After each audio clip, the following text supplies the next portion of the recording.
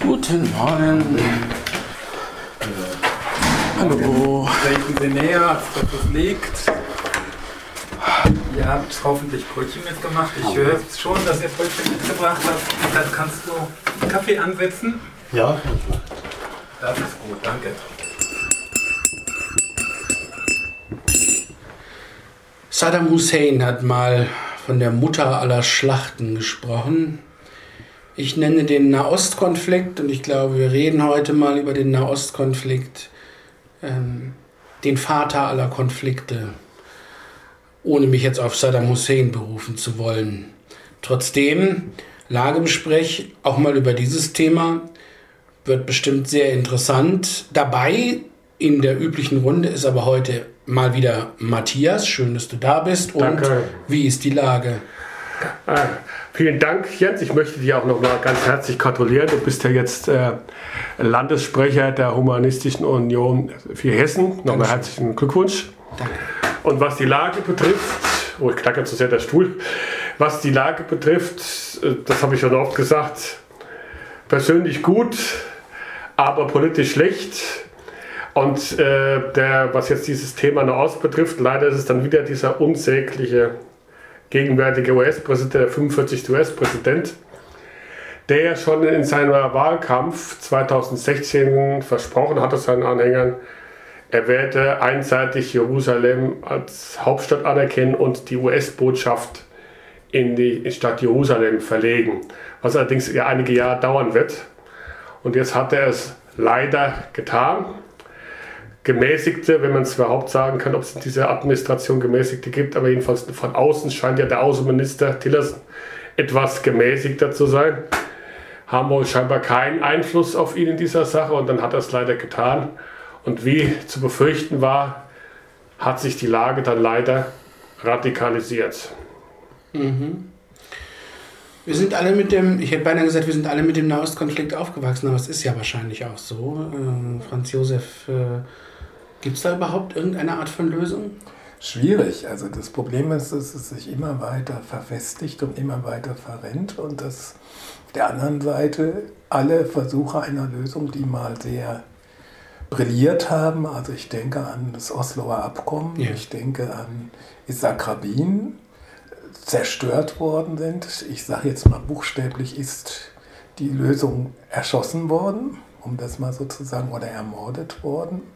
Und Trump hat jetzt einen weiteren Anschlag auf die Möglichkeiten dieses Friedens gemacht. Man muss dazu eines sagen, also mit der Gründung des Staates Israel war automatisch verknüpft, auch durch die Vereinten Nationen und durch das britische Protektorat, was damals in diesem Gebiet Palästina gewesen war, dass es auch einen palästinensischen Staat geben soll.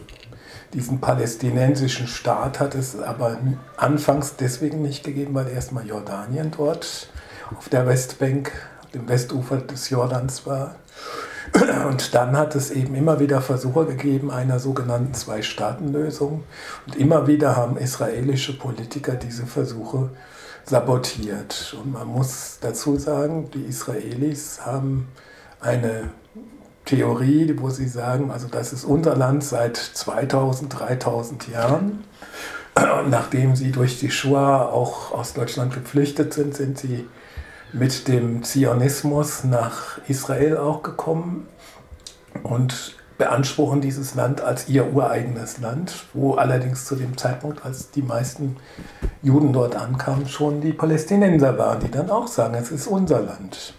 Und dann gibt es die sogenannte Theorie Opfer der Opfer, also die Palästinenser seien die Opfer der Opfer der Shoah oder des Holocaust.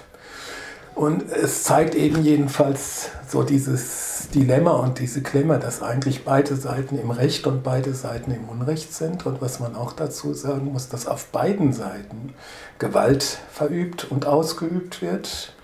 Wenn man die Situation von Palästinensern in Gaza oder auf der Westbank sieht, dann sind da sehr militante jüdische Siedler, die sich dort einfach breit machen, und da gibt es dort Sperren, wo zum Teil selbst die Krankenwagen aufgehalten werden, wenn sie auf einer Alarmfahrt ins Krankenhaus oder Frauen zur Entbindung unterwegs sind. Und das ist eine Art von kultureller und von struktureller Gewalt, die dann auch in richtige, brutale physische Gewalt umschlägt, die von Seiten der israelischen Armee als Besatzungsarmee ausgeübt wird. Und auf der anderen Seite haben verschiedene Gruppen in der palästinensischen Seite auch nichts anderes im Sinn, als nur mit Raketen auf Israel zu schießen, was natürlich ein völlig unsinniges und völlig besteuertes Vorgehen ist, weil sie damit ja nichts anderes tun, als dem ungeliebten Feind in Anführungszeichen ein paar Nadelstiche zu versetzen. Aber es ist so, dass auf beiden Seiten die Situation dadurch immer weiter eskaliert und dass alle beruhigenden Stimmen eben immer wieder auf Granit beißen, auf beiden Seiten. Und das Schlimme ist nun, dass dann irgendwann auch aus Russland Personen gekommen sind, die sich als Juden besonders vehement und besonders militant verhalten, besonders orthodox daherkommen und die besonders starke Hardliner einer überdimensionierten zionistischen Position sind und dass man in diesem Konflikt auch, wenn man die deutsche Position nimmt, immer sagen muss, wir sind in Deutschland in einer sehr, sehr schwierigen Situation, weil Deutschland das Land war, was die Shoah zu verantworten hatte und wir als Deutsche immer davon ausgehen müssen, dass jede Form von Antisemitismus für uns eine Schuld der Deutschen in ihrer Gesamtheit mit nach oben holt und wir deswegen eigentlich immer sehr genau abwägen müssen, was wir sagen und wie wir es sagen. Das heißt, es ist zwar sinnvoll und notwendig, auch die Politik von Benjamin Netanyahu in Israel zu kritisieren. Es ist aber gleichzeitig wichtig, dass man damit nicht irgendwelchen Rechtspopulisten und Neofaschisten Argumente für antisemitische Hetze liefert. Und in dieser Situation stehen wir. Das heißt, es gibt ein Sammelsurium von verschiedenen Problemen, verschiedenen Schwierigkeiten. Und in diesem Dschungel bewegen wir uns. Und deswegen habe ich so lange geredet, weil ich auch diesen Dschungel kaum entwirren kann, aber versuchen wollte, ein bisschen dazu beizutragen. Eckhard, du bist auch aufgewachsen natürlich mit dem Nahostkonflikt. Du hast dich ja nicht immer so viel mit Politik beschäftigt, aber lass mich mal die provokante Frage stellen, wenn du so auf dein Leben zurückblickst und auf all die Nachrichten, wer ist schuld? Erstmal möchte ich mich Matthias anschließen, der auch herzlich gratuliert zur Wahl zum Landesvorsitzenden der AU. Ja, das ist eine gute Frage. Ich bin da wirklich mit aufgewachsen, also über die Nachrichten, die ich doch immer mal gelegentlich gehört habe. Das war eine gute Formulierung, immer mal gelegentlich. Ja. Und irgendwie habe ich auch immer gedacht, irgendwie ist da im Nahen Osten die Vernunft begraben. So ungefähr. Also, dass niemand bereit war einzulenken oder wenn mal was Positives zu hören war, dass es dann, wie auch Franz Josef schon sagte, ziemlich schnell wieder zerstört wurde. Das hat mich doch auch immer bedrückt oder abgestoßen und ich habe eigentlich wenig davon wissen wollen, hören wollen, weil eigentlich immer wieder das Gleiche kam, immer Gewalt und Gegengewalt. Und das hat mich schon doch etwas angewidert, muss ich ehrlich sagen. Aber die Frage, wer Schuld hat, kann ich nicht beantworten. Wie auch Franz Josef sagte, beide haben Recht und beide haben Unrecht. Man kann nicht einfach ein Land beanspruchen, das vielleicht 1000 Jahre lang besiedelt wurde von einer Gruppe, die dann irgendwann mal, also vor 1000 Jahren oder wann auch immer, eingefallen war und die anderen verdrängt hatte. Also solche festgefahrenen Strukturen kann man nicht einfach mit Gewalt auflösen wollen. Es geht nicht. Das ist totales Unrecht, Verletzung aller Menschenrechte. Und die Gewalt und Gegengewalt immer wieder. Also dieser Unfug, ich weiß nicht, wie sich das lösen lässt. Schuld hat niemand in dem Sinn, aber eine gewisse Schuld oder eine doch große Schuld haben immer die wieder einen Gewaltakt verüben. Egal auf welcher Seite. Matthias, ich stelle dir mal dieselbe Frage, weil ich will nämlich nachher auch noch was dazu sagen. Deswegen haben wir da mal 4 Meinungen. Wer ist schuld? Das ist immer im Leben so schwierig mit Schuld und Nichtschuld. So blöd sich jetzt diese Antwort anhört. Beide Seiten haben Schuld und gleichzeitig Nichtschuld. Die zionistische Bewegung ist ja schon im späten 19. Jahrhundert entstanden. Ja. Und dann wäre es wahrscheinlich zum Gründung des Staates Israel nach meiner Meinung ohne den Holocaust wahrscheinlich gar nicht gekommen. Und das war natürlich so, die Juden haben festgestellt, sie werden verfolgt, keiner hilft ihnen. Und dann war natürlich dann der Drang stark, dann nach Israel zu gehen, obwohl schon viele vorher hingegangen sind. Und ich kann das dann auch verstehen, dass der Staat Israel gegründet wurde, dass sie da hingegangen sind, wollten einen sicheren Staat haben, wo sie für sich sind. Und dann ist es leider nicht zu diesem Kompromiss mit den Palästinensern gekommen. Und wie ja die meisten Hörer wahrscheinlich wissen, gab es ja 1967 den Sechstagekrieg. Es war ja vorab gesagt, vorher so eigentlich vorgesehen, es gibt einen israelischen und einen palästinensischen Staat. Das wurde ja schon damals dann nicht erfüllt für die Palästinenser. Und dann wurde dann praktisch versucht, das rückgängig zu machen. Und das Ergebnis war aber, dass dann Israel dann die anderen palästinensischen Gebiete besetzt hat, auch den Gazastreifen, und dann komplett Jerusalem hatte. Und das ist ja dann der geografische Stand von heute. Es ist aber ja immer wieder auch versucht worden, gemäßigt vorzugehen. Also es war natürlich so, Fehler von Seiten der PLO war, dass es sich zeitweise dann auch dem Terrorismus verschrieben hatten. Diese Flugzeugentführungen, Olympia-Attentat, das war aus meiner Sicht der falsche Weg. Damit hat man ja auch den palästinensischen Staat nicht erreicht. Außerdem war es natürlich auch gegen die Menschenrechte, Mord und Totschlag. Und in Israel hat man dann nachher den Fehler gemacht.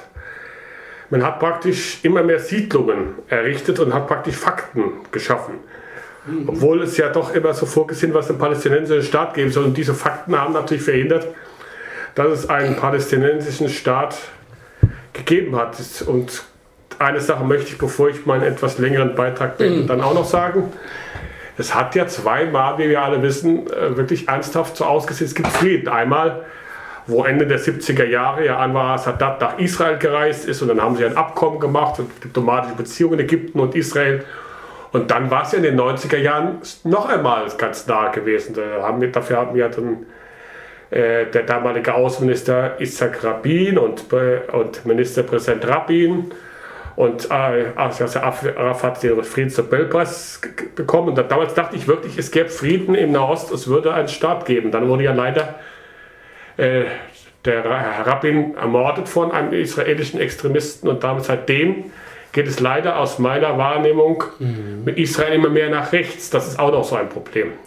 Aber ich will nicht zu lang machen. Das ist schon klar. Also, ich meine, das Problem, ich sehe es ja so, dass man wirklich sehr früh ansetzen muss. Also wenn du von der zionistischen Bewegung sprichst, von Theodor Herzl, der gesagt hat, lasst uns nach Israel gehen, 1898 auf dem ersten zionistischen Kongress und dann tatsächlich eine Wanderbewegung ins Heilige Land wieder eingesetzt hat.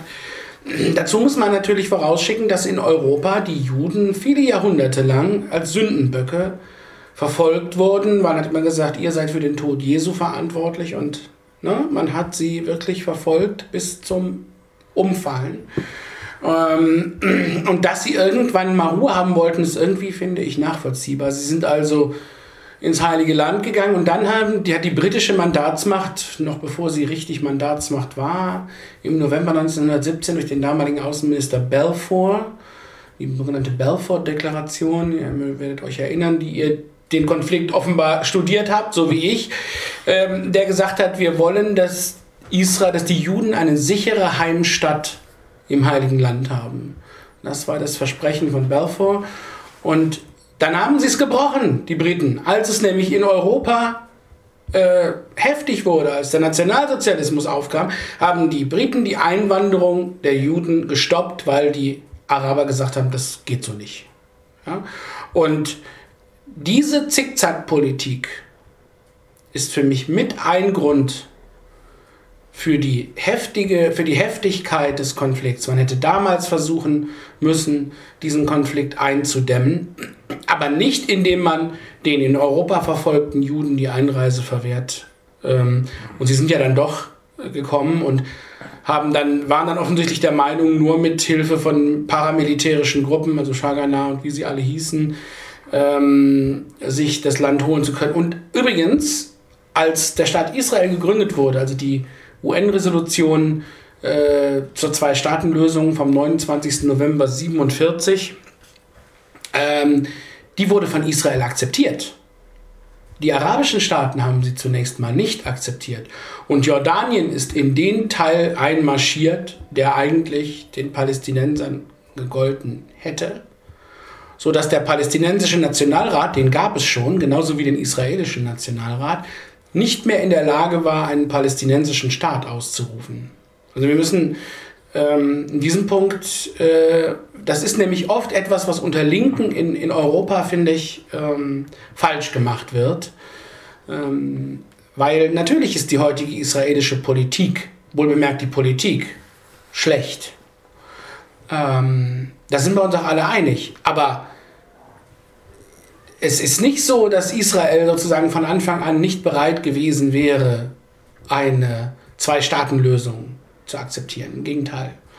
Und da ist von den Nachbarländern, die am Gründungstag von Israel gleich einmarschiert sind, viel kaputt gemacht worden. Und ich fürchte, es wird schwer sein. Also Rabin habe ich bewundert dafür, dass er das mit Arafat zusammen so in die richtige Richtung gelenkt hat. Ich fürchte, wir würden wieder solche Leute brauchen, die übrigens, bevor sie das öffentlich gemacht haben, Jahre und Jahre miteinander im Geheimen verhandelt haben. Wir würden wieder solche Leute brauchen.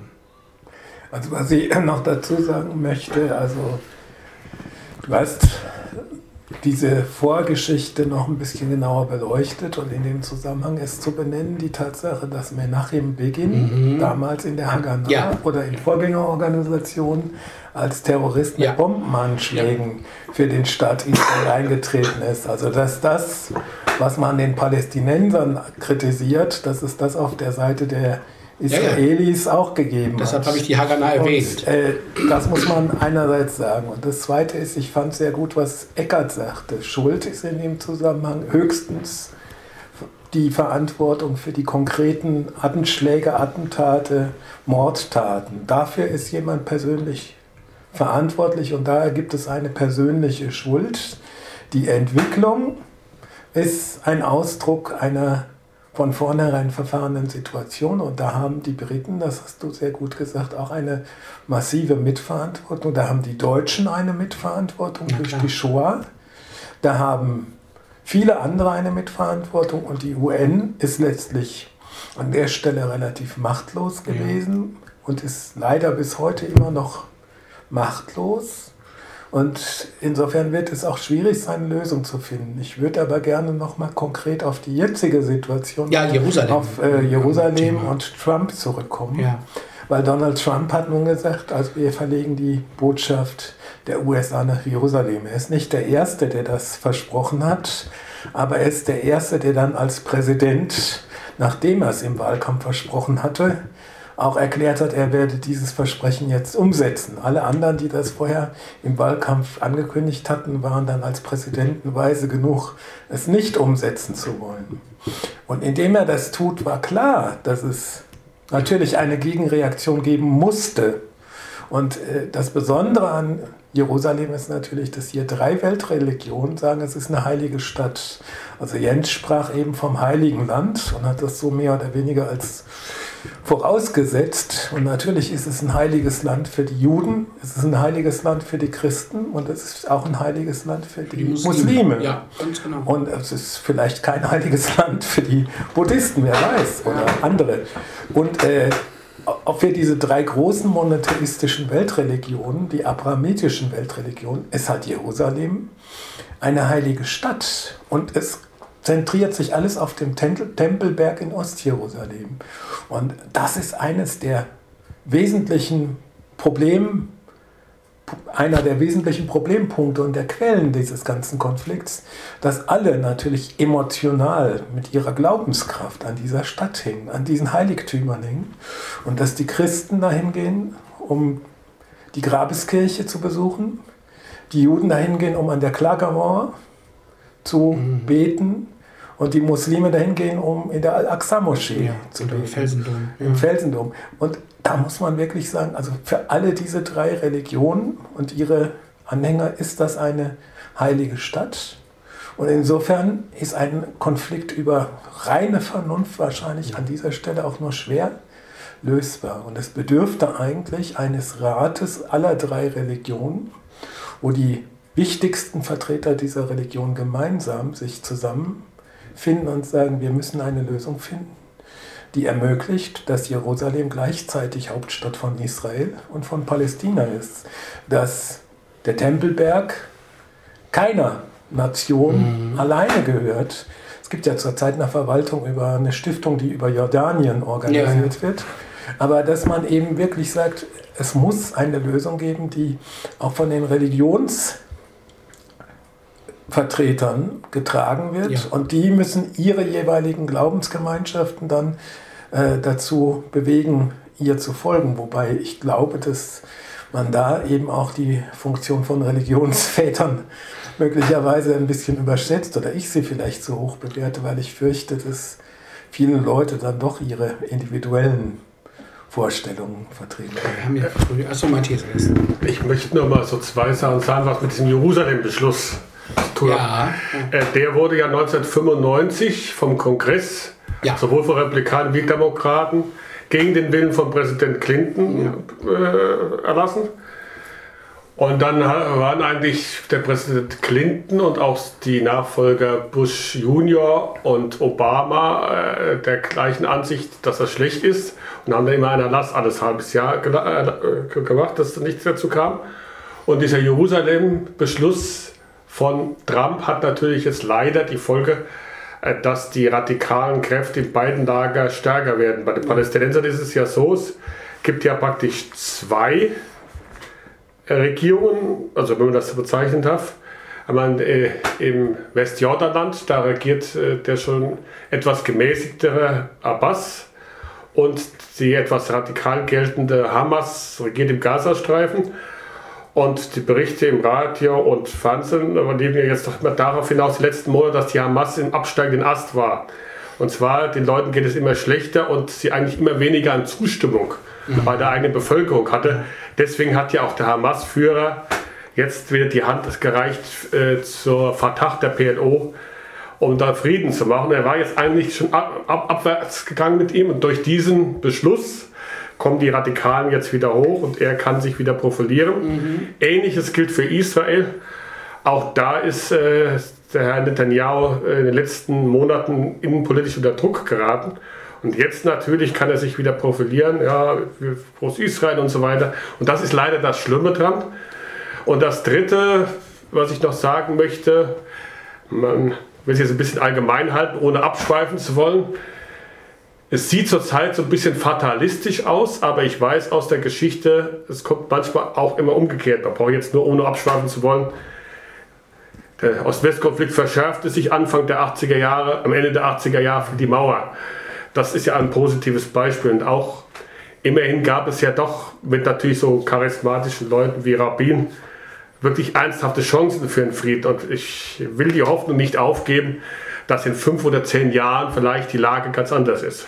Ich würde gerne aber an einer Stelle noch eines ergänzen. Also es ist so, dass Trump durch diese Maßnahme auch viele seiner Verbündeten in der arabischen Welt, seien das die Regierungen von Ägypten, Saudi-Arabien und so weiter, alle vor den Kopf gestoßen hat. Und er hat damit auch die Fundamentalisten gestärkt. Also boshaft gesagt, sein Muslim-Ban, den er verkündet hat, also keine Leute aus muslimischen Staaten einreisen lassen zu wollen in die USA, der war völlig überzogen, aber jetzt liefert er nachträglich durch sein eigenes Handeln einen Anlass dafür, dass dann genau die Kräfte, die er da rausschmeißen wollte und raushalten wollte aus den USA, jetzt gestärkt werden. Also das muss man auch sagen. Also er ist derjenige, der Öl in ein Feuer gießt. Richtig. Hat ja auch keinen Plan, aber das ist noch mal eine andere Geschichte. Aber kurze Anmerkung, Netanyahu scheint mir trotz dieser Entscheidung noch unter Druck zu stehen. Es gibt immer noch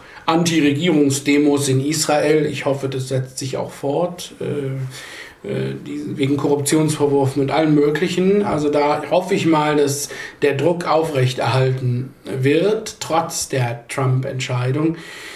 Das zweite Interessante ist, dass Trump zwar symbolisch Jerusalem als Hauptstadt anerkannt hat, dass aber er den Erlass, den Botschaftsumzug hinauszuziehen, wieder unterzeichnet hat. Also es ist tatsächlich so, dass er im Moment den Umzug selbst nicht startet und den Erlass zur Verschiebung wieder unterzeichnet hat. Also das ist eine sehr widersprüchliche Politik. Aber nochmal zurück zu Jerusalem, denn da waren wir eigentlich. Jerusalem war im Teilungsplan ja behandelt worden. Man hat gesagt, wir machen daraus ein Corpus Separatum, also eine extra Einheit, so wie es früher Danzig war im Völkerbund, falls ihr euch erinnert. Und wir unterstellen das einem Kontrollrat aus den beteiligten Parteien und der UNO. Dann wäre Jerusalem weder Hauptstadt Israels noch Palästinas gewesen. Und Völkerrechtler sagen heute, Jerusalem ist völkerrechtlich betrachtet kein integraler Bestandteil Israels, kann daher auch nicht seine Hauptstadt werden, selbst durch die Besetzung im Ersten Krieg und dann bei der zweiten Hälfte im Sechstagekrieg. Selbst dadurch hat Israel zwar Besatzungsrecht erlangt, aber nicht Souveränität. Die liege nach wie vor bei der UNO. Also das ist natürlich, und bis jetzt vor ein paar Tagen hat dies übrigens auch interessanterweise immer die amerikanische Regierung so gesehen, als 1980 Israel ein Gesetz verabschiedete, was Jerusalem zu seiner Hauptstadt machte, hat der Sicherheitsrat der UNO einstimmig mit den Stimmen von USA und Sowjetunion dieses Vorgehen verurteilt.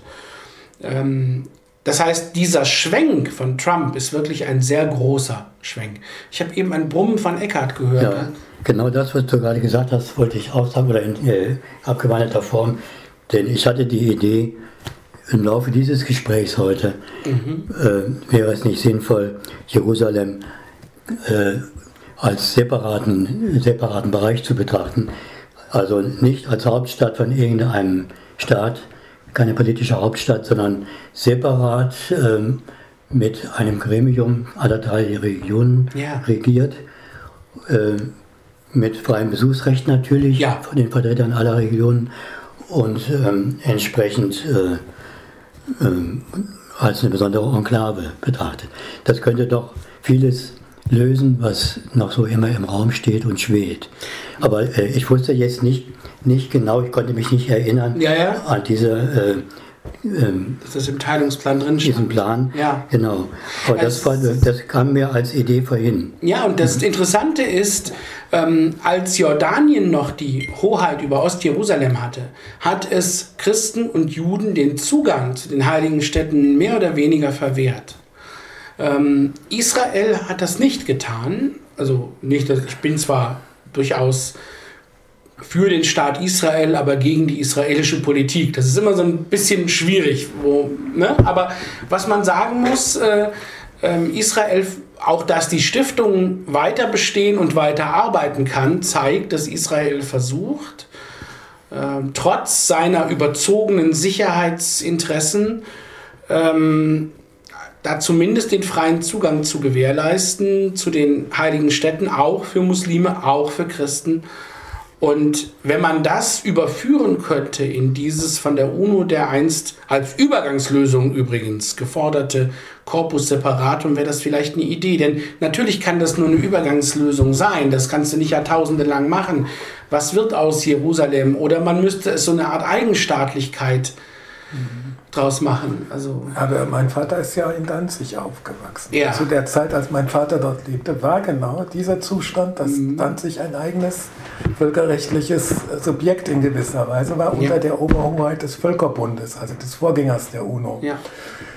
Es gab eine polnische Post in Danzig, es gab eine polnische Bevölkerungsminderheit und eine deutschstämmige oder deutschsprachige Mehrheit. Und die sind lange Zeit sehr gut miteinander klargekommen, bis die Nazis in Deutschland dann Druck gemacht haben von außen. Und das ist eben das Problem, dass diese äußeren Druckgeber da sind.